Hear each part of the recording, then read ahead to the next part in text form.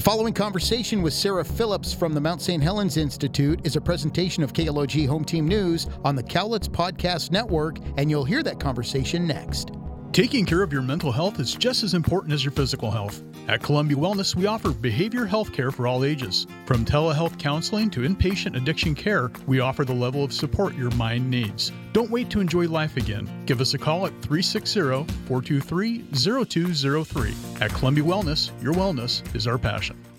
Yeah, I'm Sarah Phillips. I'm the Volunteer and Community Engagement Manager for the Mount St. Helens Institute. Thank you so much. I'll dive right in. So, what's the main mission of the Mount St. Helens Institute from your department's perspective? Yeah, so the Mount St. Helens Institute, our mission is about advancing understanding and stewardship of the earth through science, education, and exploration of volcanic landscapes. Now, specific to volunteer programs, we think about all the ways that volunteers can help extend our reach and touch more people that are coming to the mountain.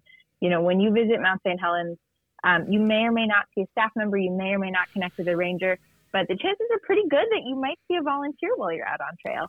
And so they're there to help answer questions, to help spur curiosity, and of course to help keep you and the environment safe as well. So they really are just about expanding access and expanding reach and helping to connect with more people. So what are some key upcoming events for volunteers and community members? So not just people who volunteer for you, but also people who come and visit Mount St. Helens. Yeah, so for folks who are interested in volunteering, this is a great time of year to get interested because it's as we're starting to ramp up for the summer season, the busiest time.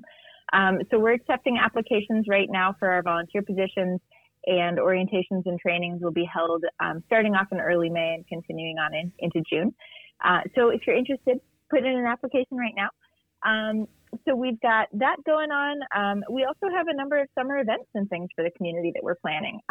We're doing our Base Camp Mount St. Helens events, which are open to anybody who'd like to sign up to come and camp and eat and learn and hang out on the mountain with us up at our Science and Learning Center at the Visitor Center on the north side of Mount St. Helens. And then another cool thing going on, we've got our Views and Brews series. Back before the pandemic, we used to get together in person in brew pubs around the region and learn and hear talks about Mount St. Helens. We've moved online since COVID. And on May 18th, on the 42nd eruptiversary of the 1980 eruption, we'll have our next Views and Brews talk with Alexa Van Eaton from the USGS, U.S. Geological Survey. So that's going to be an online event that's going to be cool. What does a day look like for a volunteer, and what may the hours be? Could somebody who has a full-time job volunteer? Yeah, great question. So we've got a few different volunteer opportunities that we're recruiting for right now. Probably our most popular volunteer opportunities are mountain stewards. So those are folks who are out on trail, supporting hikers or climbers on the climbing route as well, answering questions, supporting safety, things like that. And then they also help out with our guided hikes and climbs and field trips as well. So for those folks, they can sign up for any day that works for them. They can rove 7 days a week or help out with guided programs on the weekends. And we ask for folks to commit to at least 6 days through the summer, through our busy summer and fall season. So totally doable if you've got a full-time job, and a lot of fun, a great thing to do on the weekends. Another volunteer opportunity that we have that's a great opportunity for folks is our Volcano Ambassadors role. And those volunteers help out at visitor centers. This year, we're going to be focusing on the Mount St. Helens Visitor Center over at Sequest State Park. So a little closer to town for folks, not quite as far of a drive. And for that volunteer opportunity, you get to hang out in the visitor center, answer questions, help point people in the right direction, maybe help them plan their day or plan their trip, and connect them with all of the cool knowledge that's to be had there at the visitor center. And that's also a flexible role. So signing up for any day that works for you. And then lastly, our event volunteers help out with all of the special events like the Base Camp Mount St. Helens and things like that. And that's just sign up for any day that we've got an event going on. There's not a minimum requirement for days or anything like that. Just help out when you can. That sounds like such great opportunities. Yeah.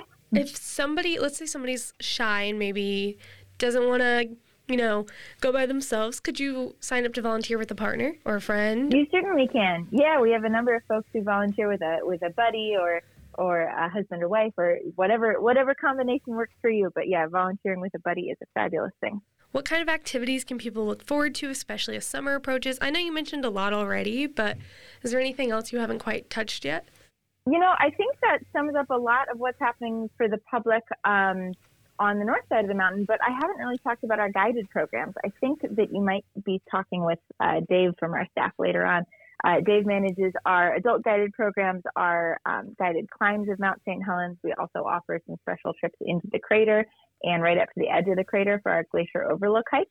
So those are some really cool opportunities for folks who are feeling a little more adventurous, want to hit the trails, want to scale the mountain or go someplace they've never gone before. So those are really cool opportunities too. What is the first step to becoming a volunteer? Is it to apply? And then what steps after that? Yeah, so if you're interested in volunteering, you can head to our website. It's mshinstitute.org/volunteer, or just click on the volunteer link there on the website. You'll see a lot of information about volunteering as well as the application link. So you can fill out that quick application, and then you'll get an email from me with information about how to sign up. Depending on what role you're interested in, there are some different trainings that you have to go through to make sure that we get you all ready to go. If you're interested in becoming an event volunteer, then you just attend a quick online orientation session with me and you're trained up and ready. If you want to become a volcano ambassador or a mountain steward, then we've got some more trainings following up, since the knowledge required for those is a little bit more in depth. What are some things about the Mount St. Helens Institute that people may not know about, whether that be from the volunteering side or just in general? Yeah, so you sent me this question. I was thinking about it. I think for me, the thing that people often forget about is, we're 42 years on from the 1980 eruption. That was a long time ago.